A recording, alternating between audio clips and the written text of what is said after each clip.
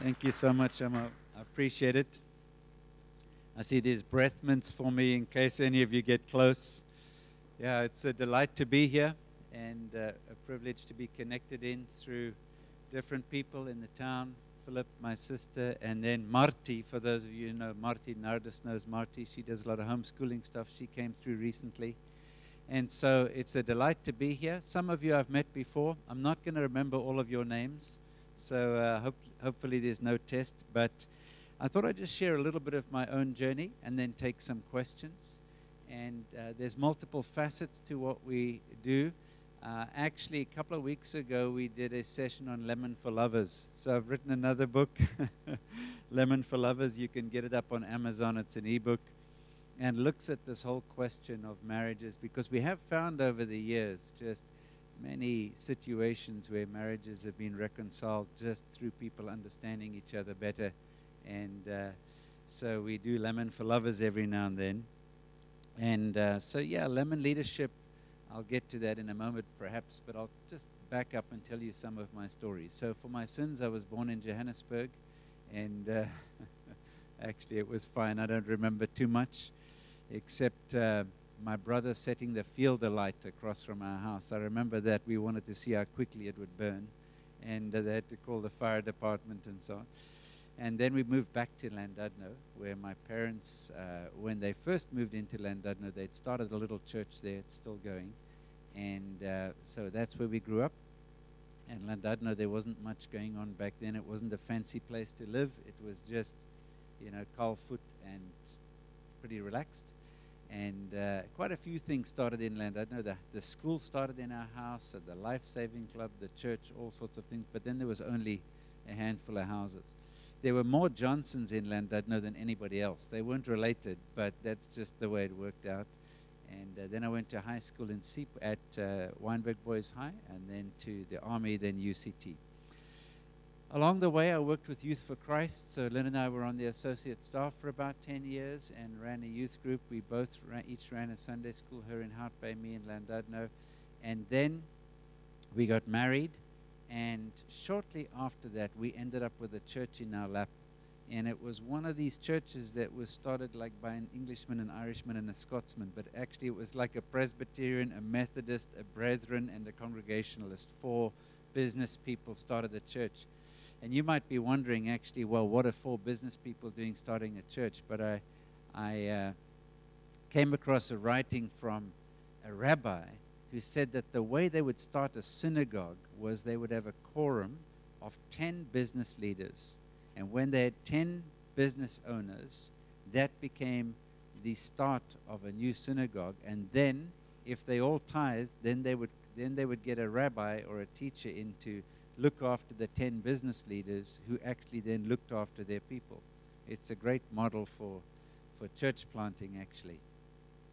So that church, my dad was one of the 4 business people, and that church got up and going.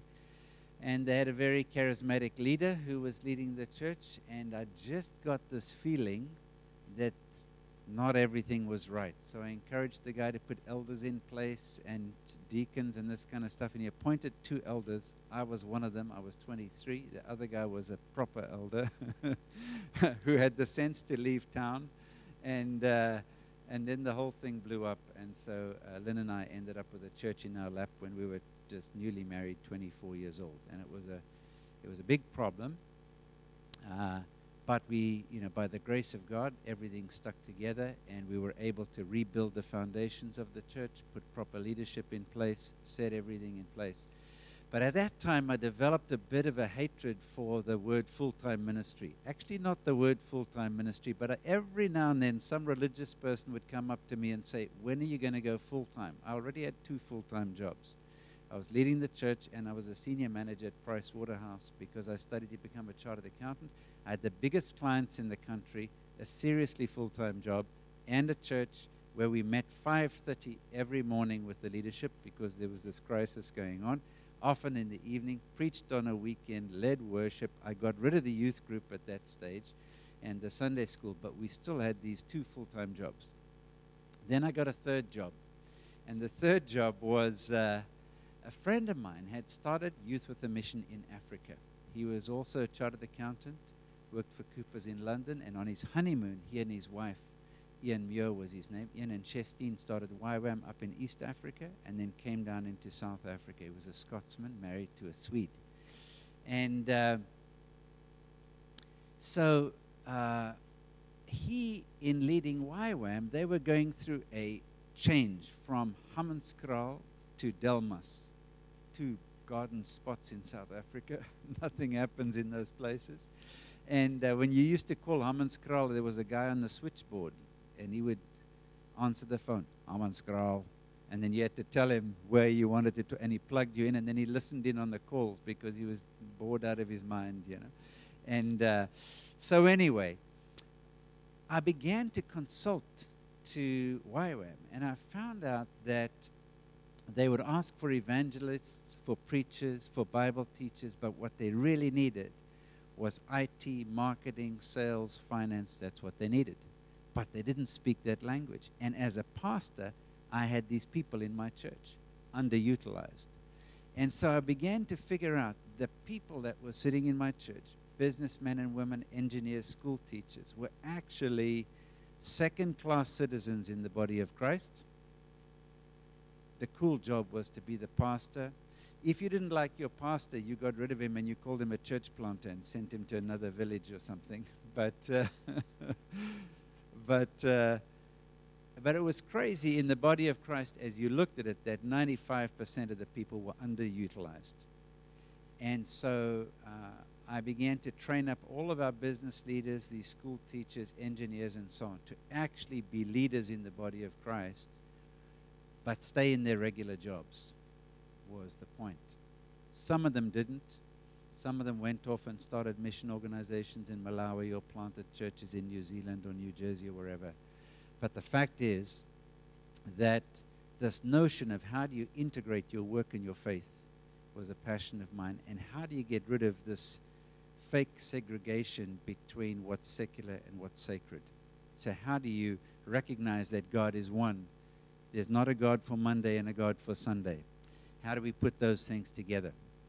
So when we went to the States in 1986 with two small kids, as we landed in San Francisco, God said to me, this is going to be your home for quite a while. Now, we were gone for 1 year. We had 4 suitcases, a bag of Duplo, 4 knives, forks, spoons, 2 sleeping bags, $300. We thought we were okay. The $300 was gone in 2 days.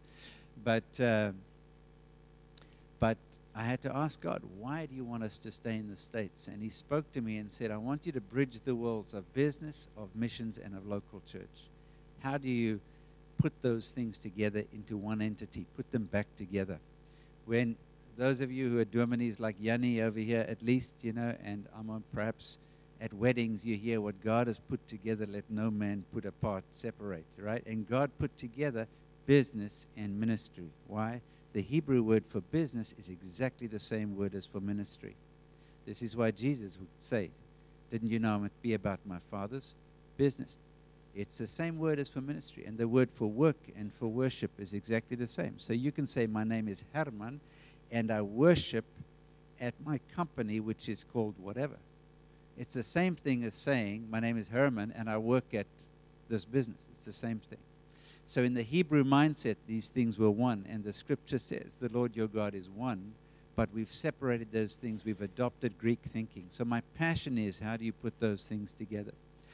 So along the way, we started something called Professionals for Christ. And within a week or so after starting it, I was in the Ukraine.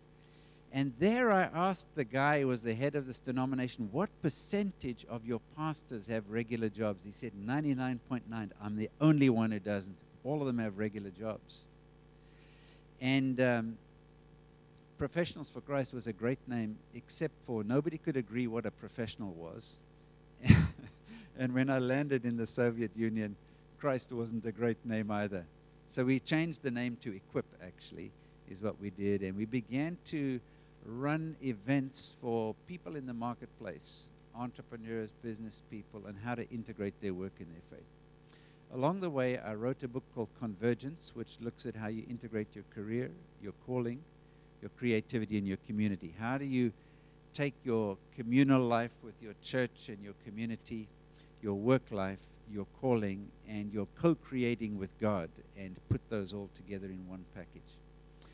And back then, people would say, yeah, but I don't know what my calling is, because we always have an excuse. Like, many people used to be called to China until you could go to China.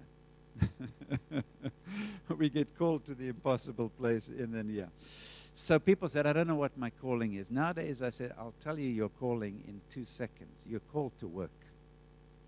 100% of us. Who pays you, whether Shofar pays you or Coca-Cola pays you, that's not the point. The point is you're called to work. And statistically, the majority of us are called to the marketplace, just numbers-wise.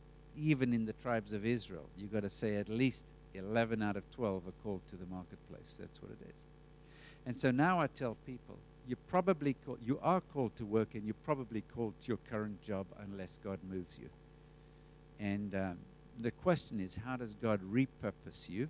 Like God took David in Psalm 78. It says in verse 70, God took David from being the shepherd of the sheep and made him what? Amanda, do you remember? No. Well, he did. But there was something else. Elizabeth? You know. The shepherd of Israel. So what did he do? He took a shepherd and he made him a shepherd. So God will take an accountant and will make him a kingdom accountant. He will take a fisherman and he'll make him a fisher of men. God's not stupid. He's a good asset manager. So he doesn't say, okay, I'm going to take Philip over here and make him a rock star or a ballerina. It's not going to happen. You know, no matter how many cool hats he wears, it's not going to happen. Yeah. So typically he will take you in your current profession and give it a kingdom twist, put it on steroids. That's what he'll do. But the devil tricks us because people are sitting and waiting to discover what their calling is. I met a guy in Cape Town. I said, what do you do? He said, I'm called to be a church planter. I said, where? I don't know. He said, God hasn't told me yet. When? No, I don't know. I said, so what do you do now? He said, I'm a handyman. I fix people's plumbing and windows when they break and so on. I said, how many customers do you have? He was in the Tableview area. 125 houses. I said, how many people in each house? 4 people in each house, roughly. I said, so until you take care of those 500 people, as if they're your church, God's not going to send you anywhere. And so, and the same is true for business people. I had a guy come to me from Agilent, which was a spin-off from Hewlett-Packard. And he told me, he's going to Western China to plant a church. And his wife had resigned from a senior position in high tech. And I said, if I were God, I wouldn't trust you to plant a church in Western China until you planted one inside Agilent, inside your company. I said, in your company, you have free meeting space, you have free coffee, you're a senior person with influence, they all speak English. If you can't start a church inside Agilent, how can you start one in China? So there's now a group that meets in Agilent. Now, they are atheists, they are agnostics, they are undeclared, and there are some Christians. But that's fine. And so you get the picture. Anyway, I don't know where I was in my story. So long story short, I left Pricewaterhouse, went to KPMG, went to Computer Sciences. We started our own company in 1996 in Silicon Valley called the Institute for Innovation, Integration, and Impact, a whole long name. And it's like I only have eyes for you. That's the theme song, yes. So the Institute, and but it's a hybrid organization. We have the head of a think tank, so we like to think we think about what's coming down the road. And then the hands of a business. Our operating model is a business. Why? We can get into any country in the world through the front door with a genuine business. And they can Google us. They can find out that we're believers. So we moved to Melkbos. We got a house there a little while ago, and I was chatting to a lady, and she said she was a missionary in Morocco, but they banned from going into the country. Why? She was a school principal, and a child came to Christ. They said, you must have known about it, and she and her husband can't get back in the country. I said, I was just in Morocco. She said, what were you doing in Morocco? I said, I was doing lemon leadership with the governor of Casablanca, Muhammad Ali. Yeah. And he had 120 people in the session. The next day, I was with the Chamber of Commerce talking about how to have a high-impact business using what? Biblical truth underlying how you run a business. And the next day we were with entrepreneurs. Now there were the Muslim clerics checking us out, the secret police, but we can go in. They know we're believers. They can Google, they can find it out, but we're going in as a business. But our passion is, how do we extend the kingdom of God? So that is, we have the heart of philanthropy or the heart of ministry. That's what it's about. So this is the 3-in-1 organization that we have. And so along the way, we developed training called Repurposing Business. So we came across a bunch of young people in Silicon Valley, mostly smart MBAs from good schools. And I said, what do you want to do? They said, we want to transform the way business is done in the Bay Area. And I said, first you have to be transformed. So I said, this is not the real world, Silicon Valley. You know, this was during the height of the whole .com era. And so I said, no, I'll take you to Africa, quote unquote. You remember the old mission song, Please Don't Take Me to Africa? Please Don't Send Me to Africa. Philip remembers that song. It was a famous song in America. Please don't send me to Africa. I was chatting with old Bruce Wilkerson. Remember them? The prayer of Jabez, which in Afrikaans is the prayer of Yabat. And yeah.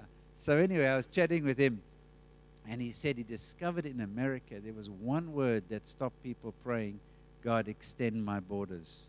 Do you know what that one word was? Kus? Africa. Africa. Because if I pray, God, extend my borders, he's going to send me to Africa. I don't want to go to Africa. And then he came to South Africa, and he met you guys, and it was 2 words that stopped people praying. God, extend my borders. New York. He said, if I say yes, God's going to send me to New York, I don't want to go to New York. I'd rather stay in George or Cape Town. Yeah. So there we go. So we began to train up business leaders in biblical principles for business. And we put a training together called Repurposing Business. And we've trained thousands of people, regular working people. And we teach them how to come alongside a business person to help them repurpose their business. We talked about David going from shepherd to shepherd, shepherd of sheep to shepherd of a nation. And our goal is to get a critical mass of organizations repurposed in cities so that change can come to that city. Why? Because this is where the harvest is ripe. Okay, so Amo, I had a lady tell me once, I don't believe the harvest is ripe, so tell me, where is the harvest ripe?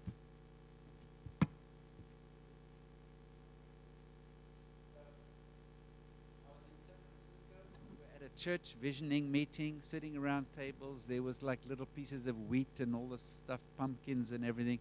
And they had the scripture printed out from Luke chapter 10, which says, the fields are white unto harvest. The fields are ripe for harvest. Go, and so forth. And this lady said to me, I don't believe it. I said, you don't believe what? She said, I don't believe the fields are ripe. In my school, where I'm a teacher, the kids are starting a Satanist club. I don't see people asking about Jesus. So I had to go back at the scripture, and the scripture tells us, Jesus tells us, where the harvest is ripe. Now, do you believe the harvest is still ripe or not? You have to say yes, right? Okay, but where is it ripe? Jesus tells us 5 times. He said, okay, what you got to do is go out. I'm sending you out like sheep among wolves and all this kind of stuff. Out you go. When you enter a house, say peace to this house. Do not move around from house to house. Stay in the house. 5 times he tells us where the harvest is ripe. It's in the house. Now, a lot of churches have started calling themselves houses. Have you noticed that? Yeah, this is the house. But actually, up and down the road over here is where the harvest is ripe. Typically not inside the building. So, in those days, in Bible times, the business and the house was typically co-located. Right? Makes sense. Whether it was a farm, you were a blacksmith, you had a threshing floor, you had a wine press, the business and the house was co-located. And what you do is you go into the house and you find what in the Greek is the MMWC, the main man what counts, which Jesus calls a man of peace. That's where you find. It's the CEO, it's the MD, it's the worst guy in town, maybe, or a nice guy who doesn't know Jesus yet. When Jesus says to them, if a man of peace is there, stay in the house. Nobody says to him, what's a man of peace? Did you know that? But there's no man of peace in the Old Testament except to one vague reference to Solomon not being, a guy who went around picking fights, but like his dad. So there's no reference, but Jesus had already demonstrated it to them. Remember the guy in Capernaum? Or Capernaum, as they say where he comes from. But remember the guy in Capernaum, the ruler, who had a child, depending which gospel you're in, that was ill. And Jesus speaks the word, and the person is healed, remember? And it says that the man believed, and his whole household. And then it says in John chapter 4, this was the second miraculous sign. We all know the first miracle. What was it? Water into wine. Okay, now water into wine, what we do is, if you're a good preacher, you use that verse at a wedding. And you say, Jesus turned water into wine, therefore showing that he approved of marriage. How about that he approved of the wine industry? Drinking, supply chain. Right, let's be fair. Okay, anyway, we'll leave that one for the moment. But miracle number 2 is a whole household believes. So this guy was a man of peace. He was the main guy in the town. And when he believed, the whole town believed. His whole household. He believed, he and his whole household. Who was the household? Okay, so there's got to be a Johan here. Where's the Johan? Okay, Johan. And so Johan, what do you do? You're a what? Okay, an entrepreneur. What sort of business? How many employees?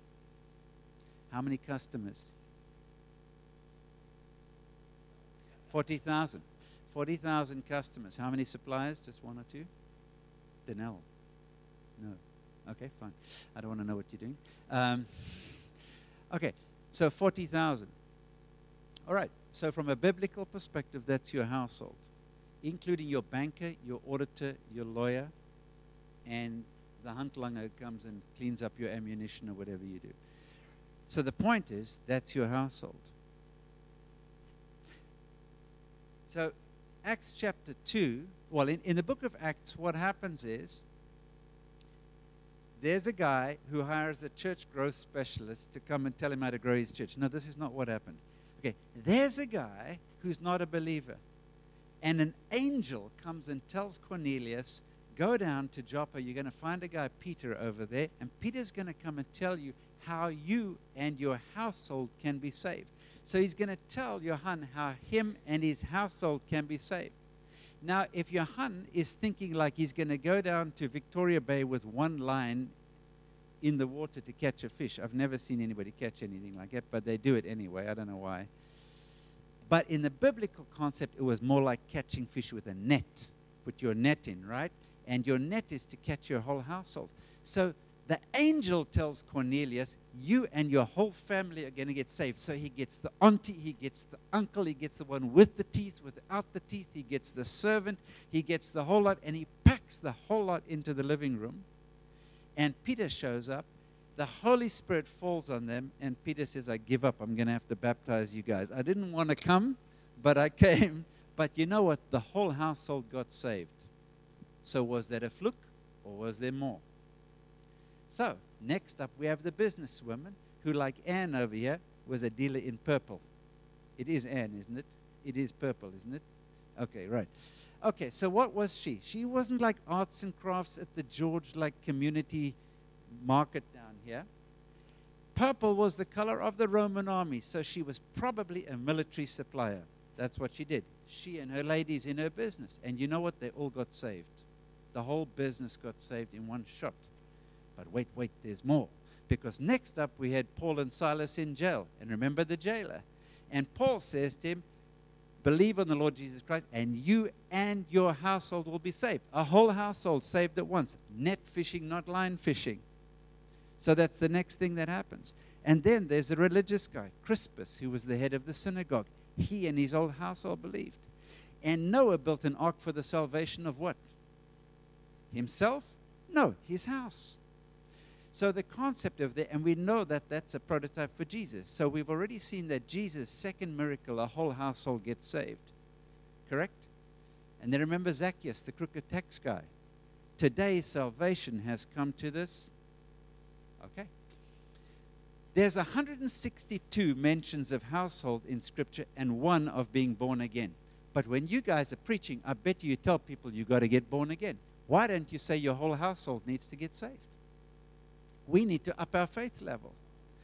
Where is the market ripe? Not in here, one at a time. Yeah, fishy, fishy, fishy. No, it's business to business. It's house to house. That's where the market is ripe. That's where we got to go. That's why we need to mobilize every single person who has a job, who can put their bum in a seat, a pen in their hand, or fingers on a keyboard, and teach them that they are ministers, that they're called to work, that if they don't work, they shouldn't eat.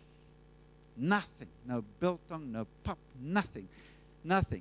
They're called to work, and they're probably called to the marketplace. Exceptionally, every now and then, occasionally, God will take somebody like Nardus and say, okay, leave your job in Pretoria and come and do quote-unquote full-time. But there's no full-time, there's no part-time. If you're a bond slave of Jesus Christ, it's 168 hours a week. That's it, 52 weeks a year. There's no full-time, there's no part-time. It's a complete disgrace to Jesus Christ if we say some people are full-time, some people aren't. I mean, we're selling people short. We're saying if you want to follow Jesus, it's 100% all of the time. And if you're an accountant, you better be an accountant for Jesus. If you're a preacher, you better be a preacher for Jesus. It's all work. Okay, so we've been mobilizing these business people and taking them out to teach CEOs, leaders of companies, to care for their household, to love them as if they're the kids. So we had a guy in Indonesia, single, 50 employees, all Muslim.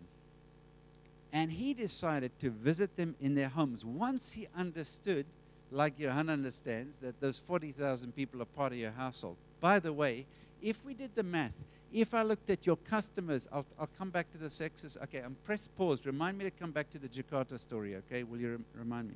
Okay, there's this guy in Cape Town. Let's call him Dominic, because his name is Dominic. And so Dominic is a rugger bugger. You know, he's a ex-Navy diver, and he's sitting in our 10-day consultation, and he is not interested. He doesn't want to become a minister. He doesn't want to hear nothing. And he's sitting there because his friend told him to come along. So he comes along, and his business is doing fine. And so, but he has no desire to use his business to extend the kingdom of God and so on. He's fat, dumb, and happy, and doesn't see the connection. So the stick of you can be a minister, Jesus died so you can be an apostle in the marketplace, no interest. So then you take, the carrot didn't work, so then you take out the stick. So then I said to him, okay, here's the story. Let's talk about your business. Malakit it was called. How many employees you got? 8. Okay. Are they married? Yes, all married. Kids? Yes, that's 32. I said, do these people install the kitchen cabinets that they make? No, I have 3 subcontracted teams, 12 in a team, 36 guys who do the installations.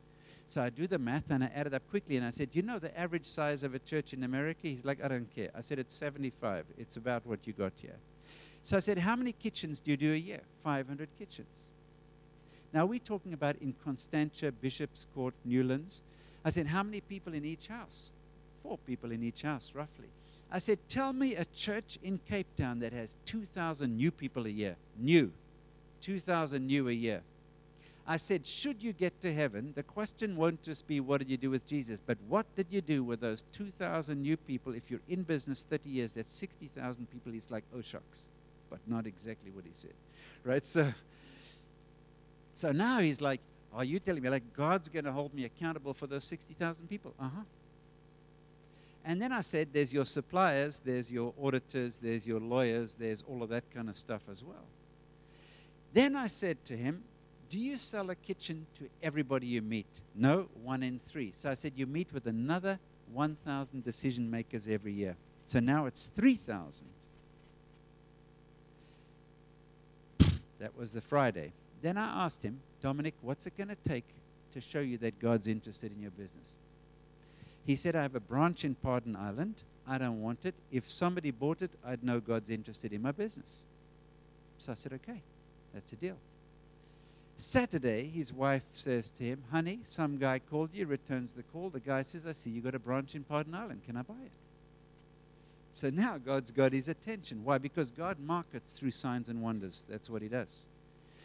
So now, Sunday, Dominic's in church. I mean, he's going through his Bible. He's at what used to be called Meadowridge Baptist, but now has a cool one-word name, like all the churches do. Connect, Edge, Ledge, whatever. They all have the rebranding of the church. Anyway, so he goes off to the church and finds some obscure verse. He's going through his Bible, and he comes on Monday, and now he's engaged. Why? Because he's thinking about those 60,000 people he's accountable for. And then a few days later, he gets an idea. What about those 500 kitchens I take out of those houses? If I could knock those kitchens down and put them together, I could make 3 kitchens out of every kitchen and put them in the shacks in Khayelitsha. That's another 1,500 shacks with another 4 or 5 people per shack. I can reach now, through my little 8-person company, I can be reaching about 10,000 people a year. And guess what? Then he's amped up. He's excited. Now he starts to pray. Now he starts to read his Bible because he's got a purpose. I saw him 4 months later. I said, Dominic, how's it going? He said, it's awesome. It's great. I said, what's going on? He said, yesterday, 8 guys with AK-47s came and robbed the factory across the street.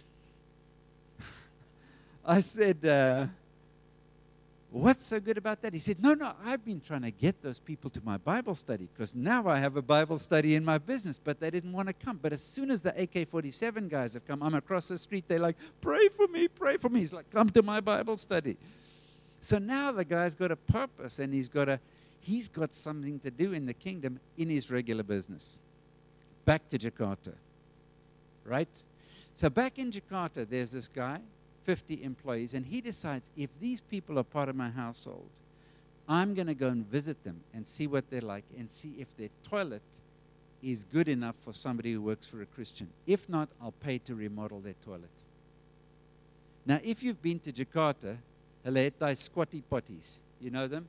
There's flat things over there. You've got to have very, very good balance. Only the Asians can do this. I don't know. Anyway, it's amazing. Terrible.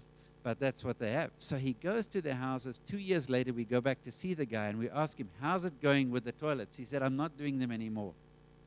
We thought, it was a pretty good story, but why aren't you doing them anymore? No, when I got to the house, I saw their whole house was a mess. I'm doing new houses or remodeled houses for my employees. I have 8 in remodeled houses. I have another 5 where I'm getting the loans in from the bank.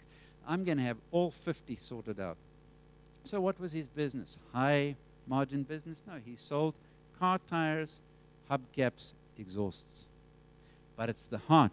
When God gets your heart, you make a plan for all of your people in your household. That's what you do. This is where the market is ripe. So we have to figure out how to integrate our work and our faith so that people get their toilets taken care of.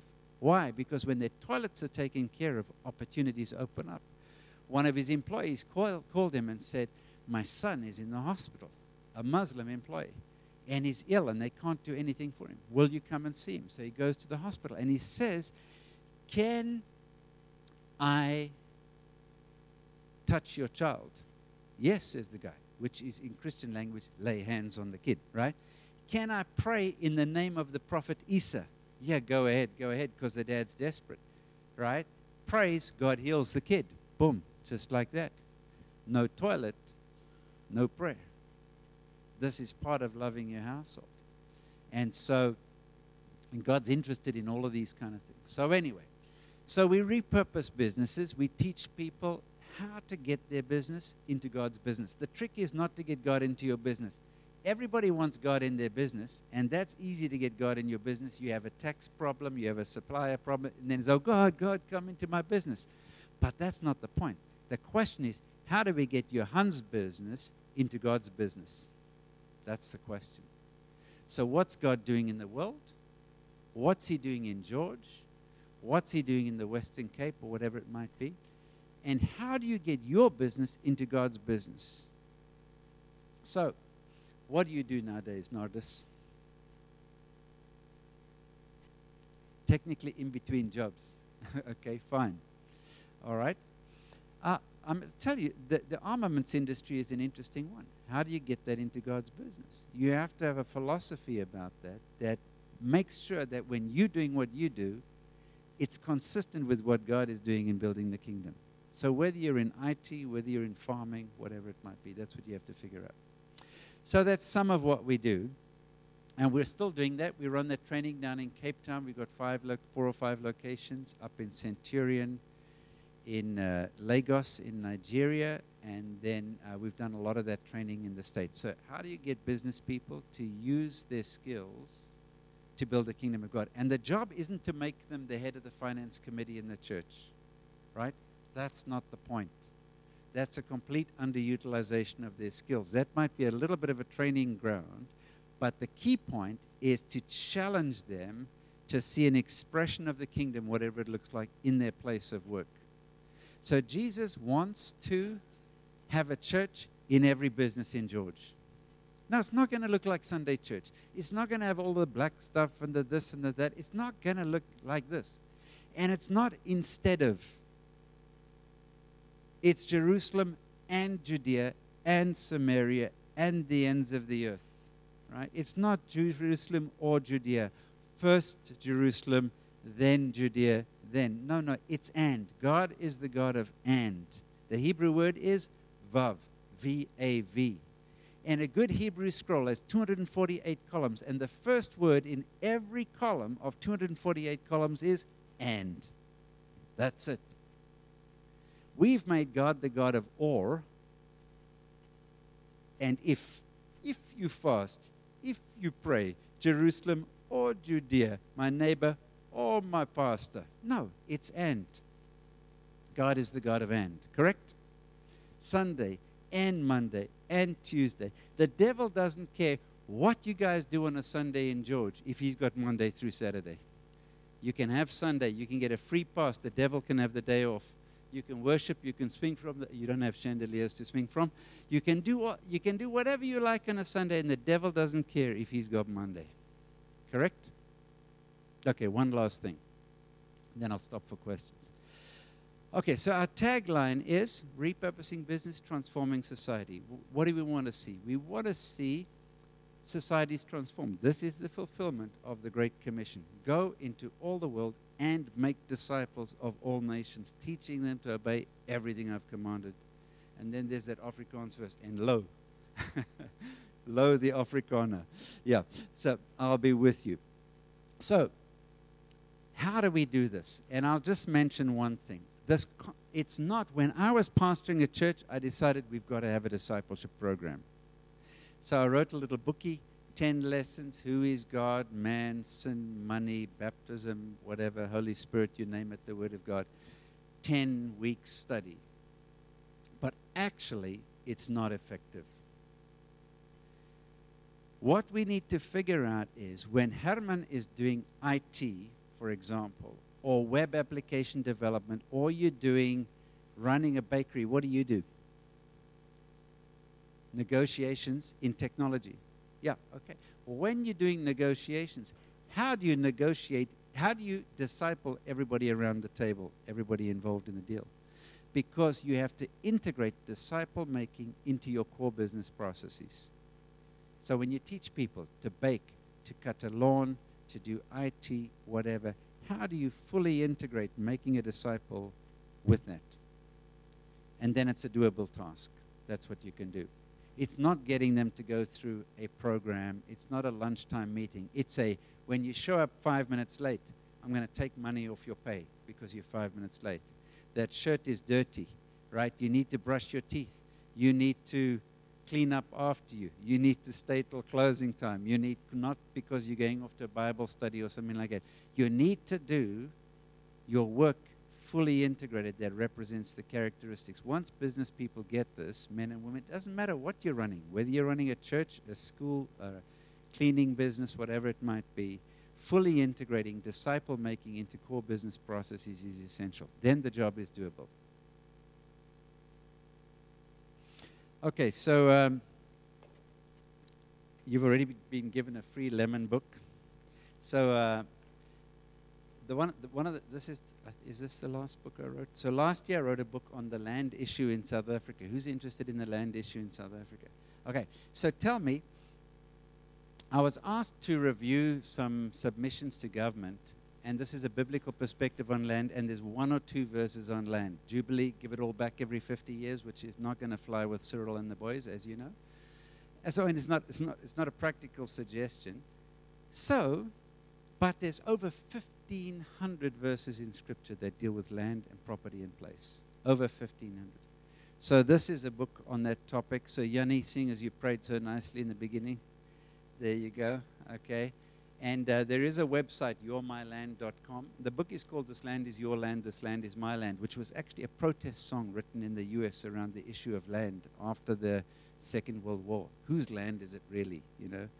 And so that's that book over there. And, yep, so that's the story. Flate Stories 8. I think I should stop there and ask questions. Does that sound good? Okay, so right now what we're doing is we're training people in repurposing business. We're doing work on leadership, work on transforming society, which means going into a nation. Like last year we went into Madagascar. And we look at what are the big sectors of society. In my case, I've identified 10 sectors of society, which would be things like business and government, media, healthcare, and all that stuff. I don't care how many there are, but we've identified 10 of them that have a distinctly different wineskin, a distinctly different operating model. So education is different from business. Business is different from capital. Capital is different from government. Government is different from an independent judiciary, and so on. So we've identified these 10 areas, and then we've thought through, what does it look like if the glory of God was restored to that area? And then, what's the health of all of those sectors? Like Nehemiah went and checked out the place. How healthy is the healthcare? How healthy is the education, the government? Because our job is to be ministers of reconciliation. 2 Corinthians chapter 5 says, God was in Christ reconciling the world to himself. Okay, who are all the pastors in the room over here? I'm going to pick on you. All right, okay. What does the word world mean? What's the Greek word for world? God was in Christ reconciling the world to himself. Okay, that's what I thought, but it's wrong. It includes people and humanity. It's not ethnos, though, it's cosmos. God was in Christ reconciling the world of armaments to himself, the world of IT to himself, the world of finance. God was in Christ reconciling anything that got out of line with God because of the fall, agriculture, you name it. God was in Christ reconciling the cosmos to himself, and he's given us the ministry of reconciliation. So if you live in George and your local government is a mess, you are responsible for reconciling it. If you live in George and tourism is bad, you have to ask, what does godly tourism look like? If the court system is messed up, it's your responsibility and my responsibility to say, how can that be reconciled to the truth of the Word of God?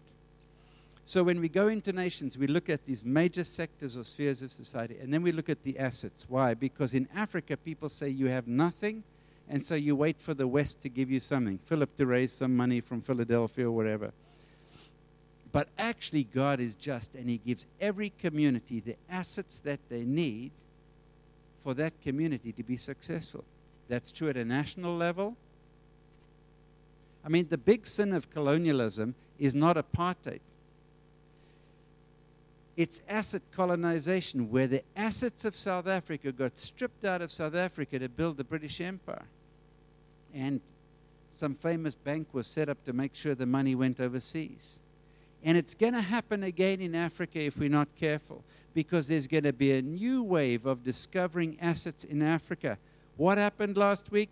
Big fat diamond in Botswana. What happened a few weeks ago? Big fat diamonds in Lesotho, of all places, right? And they are discovering with technology today, copper, gold, and so on, where people thought it was all mined out. What's the purpose of the resources of Africa? It's to bless the people of Africa so they can be a blessing to the nations, correct? So we're on the brink of another wave of either asset colonization, or we're going to discover the assets that are in our hands and how we steward those assets. So we have to figure that out. So when we go into a nation, we say, what are the assets in the nation? I was up in Egypt, and I asked the guys up there just around the time of the Arab Spring, what have you got in your hands? What do you have? Sand, sun. But they were thinking like fatalists. Why? Because they live in an Islamic community, which is fatalism on steroids. So they weren't thinking, what can we do? So then a guy comes to me a few days later. He said, I've been thinking. If he was Afrikaans, he would have been thinking. But anyway, he says, I have a farm out in the desert, and if I put solar on that farm, I could generate enough electricity to power half of Europe. Now, he might have been thinking at a stretch, but the fact is he didn't realize what he had in his hand. What do you have in your hands? What are the assets in George? What are the assets in the Eden area? What are the things that God has given you that you can steward? Because actually the Great Commission isn't the only commission. The first commission is work, or whack, as we say in South Africa. You're called to work. You're called to steward what God has made. The evangelical, I may just step on all the toes at the same time. The evangelical narrative is God was up there, he had these gazillions of angels, God was lonely, so he needed a puppy. So he made man so he could have somebody to chit-chat through. No, he made man, Adam and Eve, to look after the garden for his enjoyment. He made Adam and Eve to work, not to just hang out and sing Hillsong songs or whatever songs and so on. He made us to work. We were called to work. We were put on earth to work, to take care of the stuff, and thereby reflect the nature, the character, who God was, who he is, what he's like. Through our work. That's our first commission. Our second commission, now go and do this in every nation in the world. Do business until I come, Jesus said. Amen. Anybody working in the finance sector? Okay, great. There we go. Here's a book on repurposing capital. So I talked about the different sectors of society. So this is the area of capital, finance. What would it look like if we actually ran an economy based on biblical principles? This is the question. Do you read? You do. Okay, good. Because this is not a light read. You know why I wrote this? Because in the Federal Reserve Bank in the US, they were looking to set up a center of excellence for Islamic finance. Why? Because the Muslims were saying, if you had our belief system around finance, you wouldn't have had a crash in 2008. And one of the ladies who was going through our training came to me and said, I've been asked to work on this Center of Excellence for Islamic Finance. And I said, no, we have to redefine this whole thing. It's about faith-based financing, a subset of which is Jewish finance, is Christian finance, is Islamic finance. The uber set, as we went back to, is faith-based financing, principles based on eternal principles that God has put in the Word of God on the area of finance, for example. So what would it look like if we actually return to that instead of the fake system we have right now? There you go. Okay, good. All right, let's take some questions, if there are any questions. Yeah. Well, the kingdom of God always starts with a bit of yeast, a bit of salt, a bit of leaven. And so our training is actually a 20-week training, and then we have a 1-week executive intensive one. This is just on the repurposing business side. And all of our training is on video, so there's no issue around quality. That's good. And we have facilitators who are trained who can run with it. So at church, we've set it up so that if you decided you want to do it in Chauffeur Church, that's fine. We can equip you to do that. It's great. And so that's why we have a group in Somerset West and in Somerset West, in Melkbos. There's a church, Melkbos Baptist Church. They're about to start it over there. And we give them the materials. And we give them all of the support we have. It's like a Kingdom MBA. We have an online learning management system. We can add any number of people onto the system. So there's no scalability issue. But it's not a quick fix. It takes a long time to change our mindsets. Hence, it's 20 weeks, spread normally over the course. We have 5 4-week modules. I'll give you a flyer on that. And so we find that it is bite-sized and it is scalable, but it's not easy in that it's about 150 hours of work. Why? Because what we tend to do as Christians is we take 3 guys from Joburg and we put them on a plane to Malawi and they land as experts in kingdom business. And to the man with the hammer, everything looks like a nail. One guy is a negotiating guy, and they say, oh, you got a negotiation problem. The other guy is an IT guy, says, no, you got an IT problem. The other guy's a leadership guy and says, it's all about leadership or whatever. So that's why we've created a hymn book, so everybody sings from the same hymn book. And we're not ashamed of the fact that it's a fair amount of work. But it's not a big deal. You're going to work 80,000 hours in your life. So to spend 100, 150 hours learning what God says about kingdom business, and it also translates cultures. This isn't like, oh, this is an American thing or whatever. No, it works in South Africa. It works in different parts of Africa. It works in Indonesia, the most populous Muslim country in the world, India, and so forth. I mean, because eternal truth is eternal truth. That's what it is. You might have to change a few of the examples, but not the truth. It works in a township in South Africa, because truth is truth. So I think it's scalable, provided people involved get transformed. I think most of them do. Yeah, good question. And your second question was about biggest challenge? Okay, yeah, so we have we used to have issues where our presenters all had to know the materials enough to present it. So when we had 4 or 5 training locations in the Silicon Valley area, we had 60 people involved in training. So then we went into a studio, we recorded it all into video, and we have a backup system so that when you log in there, it'll say, hey, Yanni, here's your assignments for this week. You need to read this, you need to do that. Then you need to go to a session together with a group. And then afterwards, you've got some homework, and we can track who was there, who did what, and so on. And so that's how we overcame it, just using readily available technology. Yeah.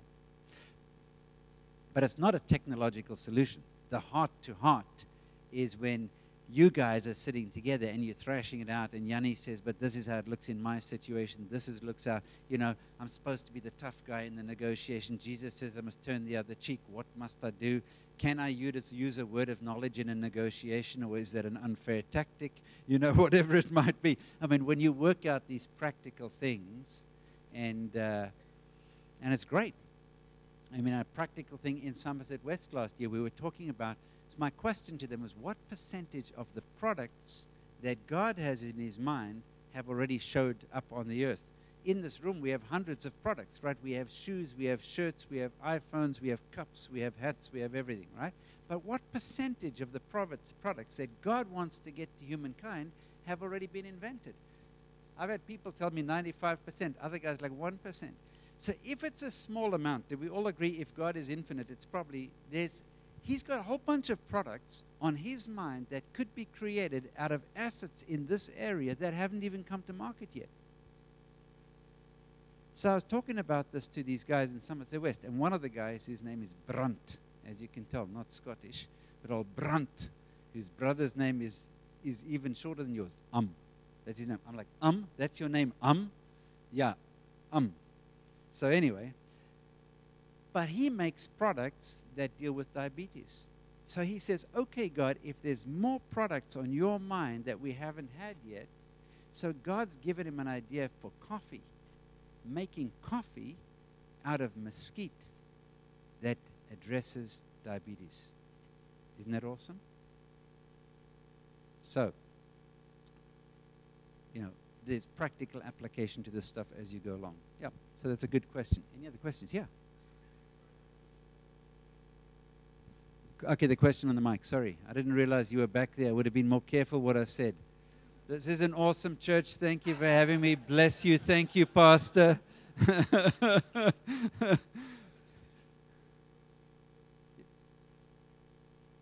not. Yeah. There's 5 or so reasons for not repurposing your. Okay, so the question is, when repurposing a business, what are the most common reasons for failing to repurpose it, or why people don't want to do it?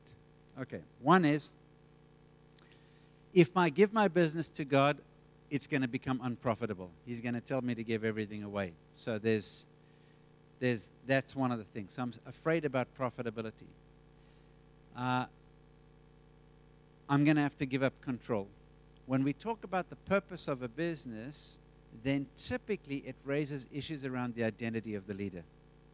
When I was a pastor, I said, okay, we're going to have prayer partners in our church, and we're going to have a discipleship program.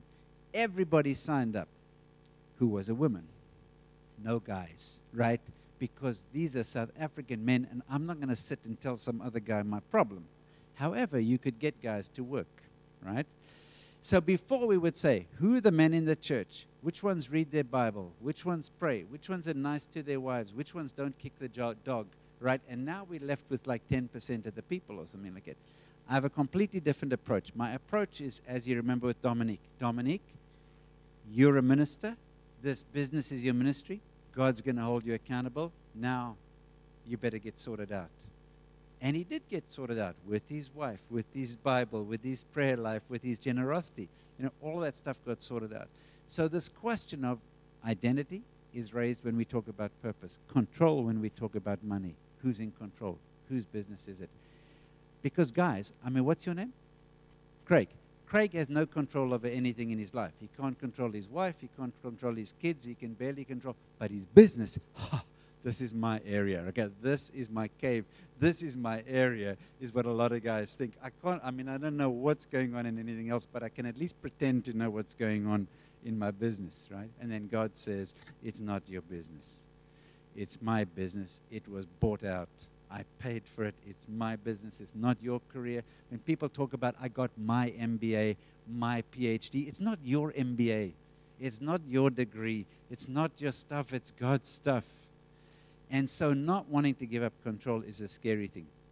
The next thing is, if I do this faith thing, if I don't work like crazy, if I learn to work from a place of rest, will God actually come through? Will the money be there? And it's interesting, recently my wife pointed out a scripture to me. God told all the fighting men in Israel, 3 times a year you go up to Jerusalem. And when you're away, the enemies are thinking, this is awesome. behind me, all those guys, they're gone. There's nobody except women and children on the farm. This is our opportunity. But God says, when you go up, if you obey me, no one will covet your land.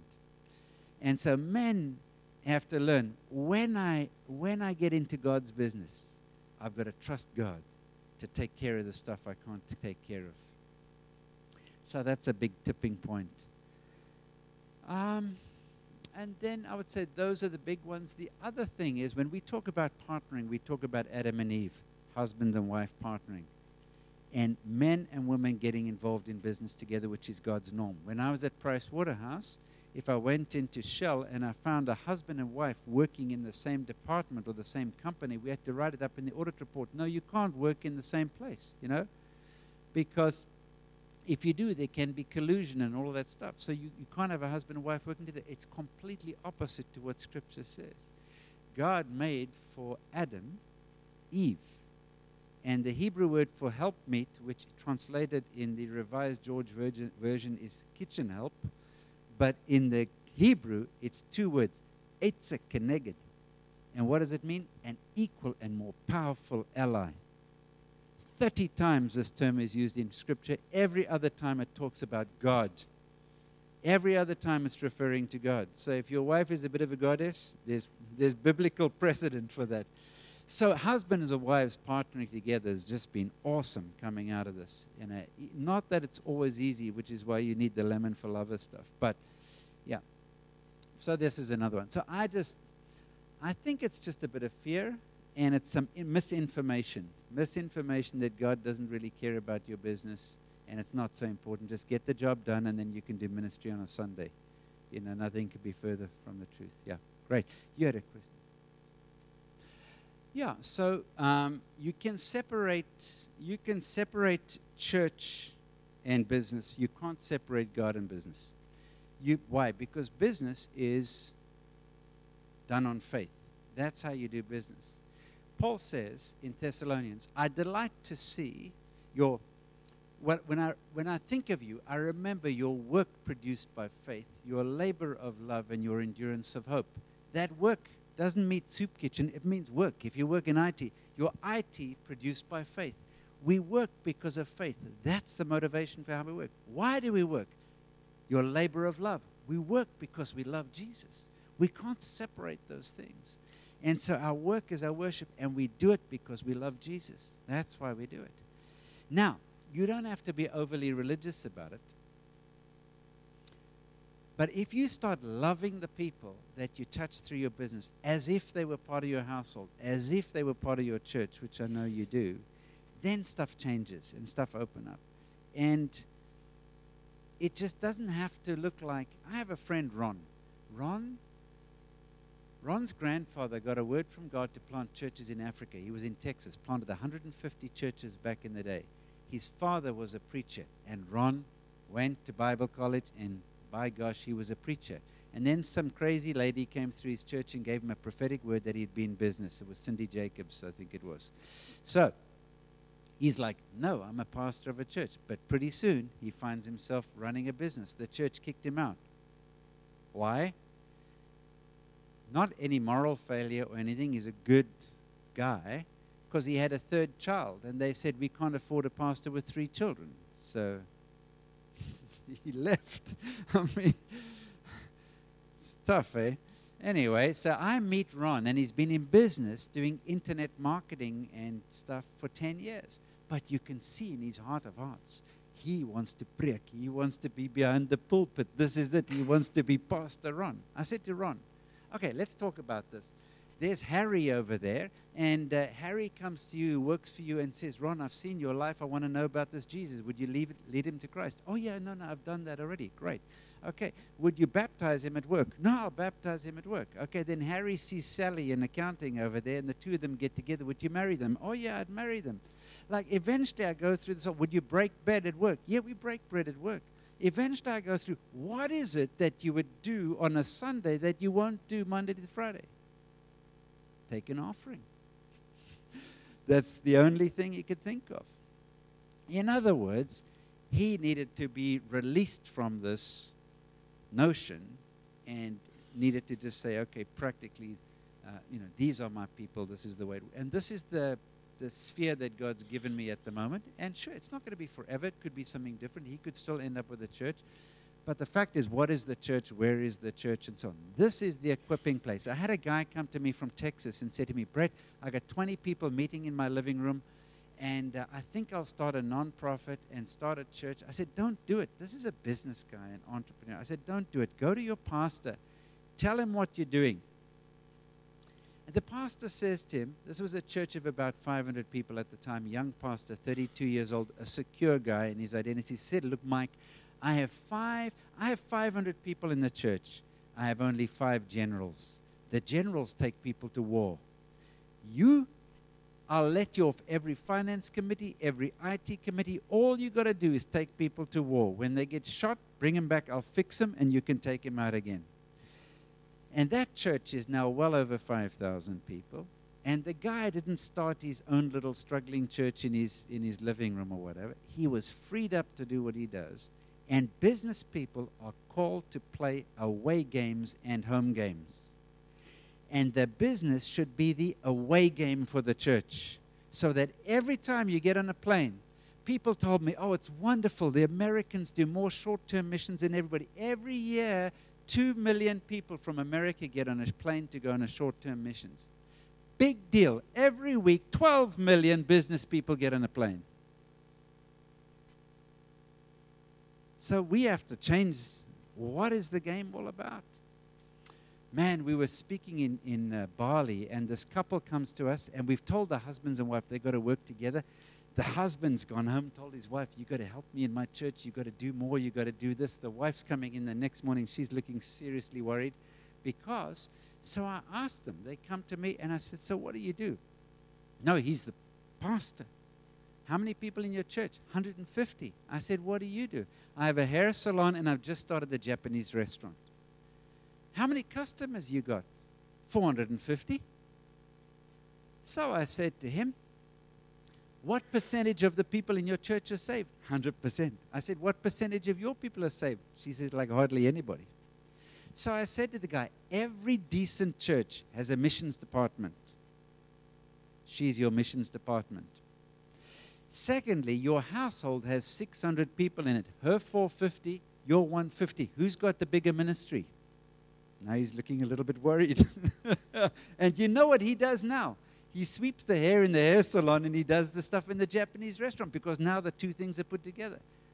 And she doesn't have to go and play the piano because they got the concept of household and how that thing works practically. Okay, yeah, ma'am. Great idea. Wonderful. Fantastic. Good. Any other questions? And then I think we need to close, right? Herman's starting to get antsy. Yep. Good. Yes, sir. Okay. Okay. All right. That's a great question. So the question is, if you're talking about business and ministry and the opportunities with business and ministry, the schedule is going to become very, very tight.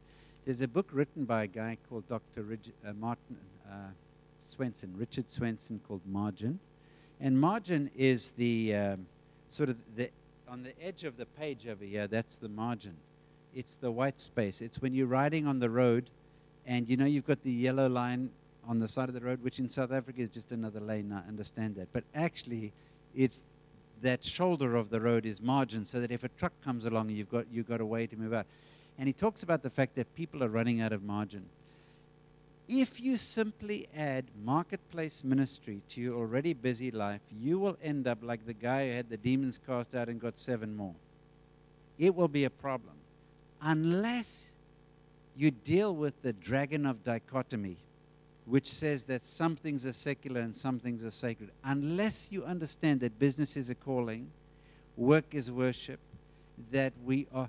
Unless you integrate your work and your faith, you will be worse off because you'll say, oh, it's awesome. There's these marketplace ministry opportunities in George. And then I got to do my wife wants more of my time. My boss wants more of my time. My customers want more of my time. And now my church wants more of my time. And now I'm going to get involved, and you've got a problem. You have these 4 circles, right? Think of them as like 4 saucers over here, right? 4 plates that you're spinning. And if you're trying to juggle these 4 plates, it's a problem. If you overlap them so that your career is your calling, your career and your calling and your community happen together, and you're co-creating with God in these things, when you overlap these things, you create more margin. So you have to deal with this question of integration. How do I integrate? And to do that, you have to get rid of this idea that you can have a balanced life. Balance is bogus. All right? If balance was right, because Dr. Lowe Alberts, head of the Atomic Energy Board, the balanced Christian life, Jesus grew in wisdom and stature, favor with God, favor with man, Luke 2:52, and there I am, 15 minutes on this, 15 minutes on this, so many minutes of that, and all this kind of stuff. And Jesus said, who was the greatest prophet? John the Baptist. If he walked down the main road of George, you wouldn't say he's balanced. He's got crazy clothes. He's got a big beard. He hasn't brushed his teeth in weeks. He's eating a little bit of locust sticking out of his things over here. He's telling people they're a brood of vipers. He's carrying all this. He's not balanced. And then you've got Isaiah butt naked walking around for 3 years. Ting, ting, ting, ting. If he was a Cape guy, he'd walk like this. There we go. But still. My point is, balance, we've got why? Because in balance, we're in control. Integration, God's in control. So, it's a great question. And I've seen guys say, my job is I'll make more money out of my business and then give it to the charities who will do the ministry. Or I'll start a separate charity or a separate foundation. Wrong answer. I asked a guy in Cape Town once, what would you do if your business was the only thing that God had to reach the world? And the screensaver went on, like, no lights on, nobody home. So I said, okay, forget about the world, sub-Saharan Africa. What would you do? Now he's getting smart. He said, I would capitalize the business more, grow it, make more money, then lay the money at the feet of those who do ministry. Sounds like a religious good answer. I said, wrong answer. You can't give the money away. Not that generosity isn't important. But you have to do the ministry through your business, through your products, through your services. You don't do it whatever it takes and then take the money and say, now I'm going to give it to God. I was preaching in Jakarta. A guy came up to me. Wasn't a very good sermon, evidently, because he told me right afterwards, yeah, I just won the contract to replace all of the passports in Indonesia. It was a $15 million contract. The equipment was only 7 or 8 million, but the other 7 or so million was, the golden chair. In other words, he tells me he's just paid a bribe to get the job, and I've just preached in the church. Clearly, I'm a fraud preacher, because, but it's like, whatever it takes, I make the money, then I give it. No, it doesn't work that way. Yeah, okay.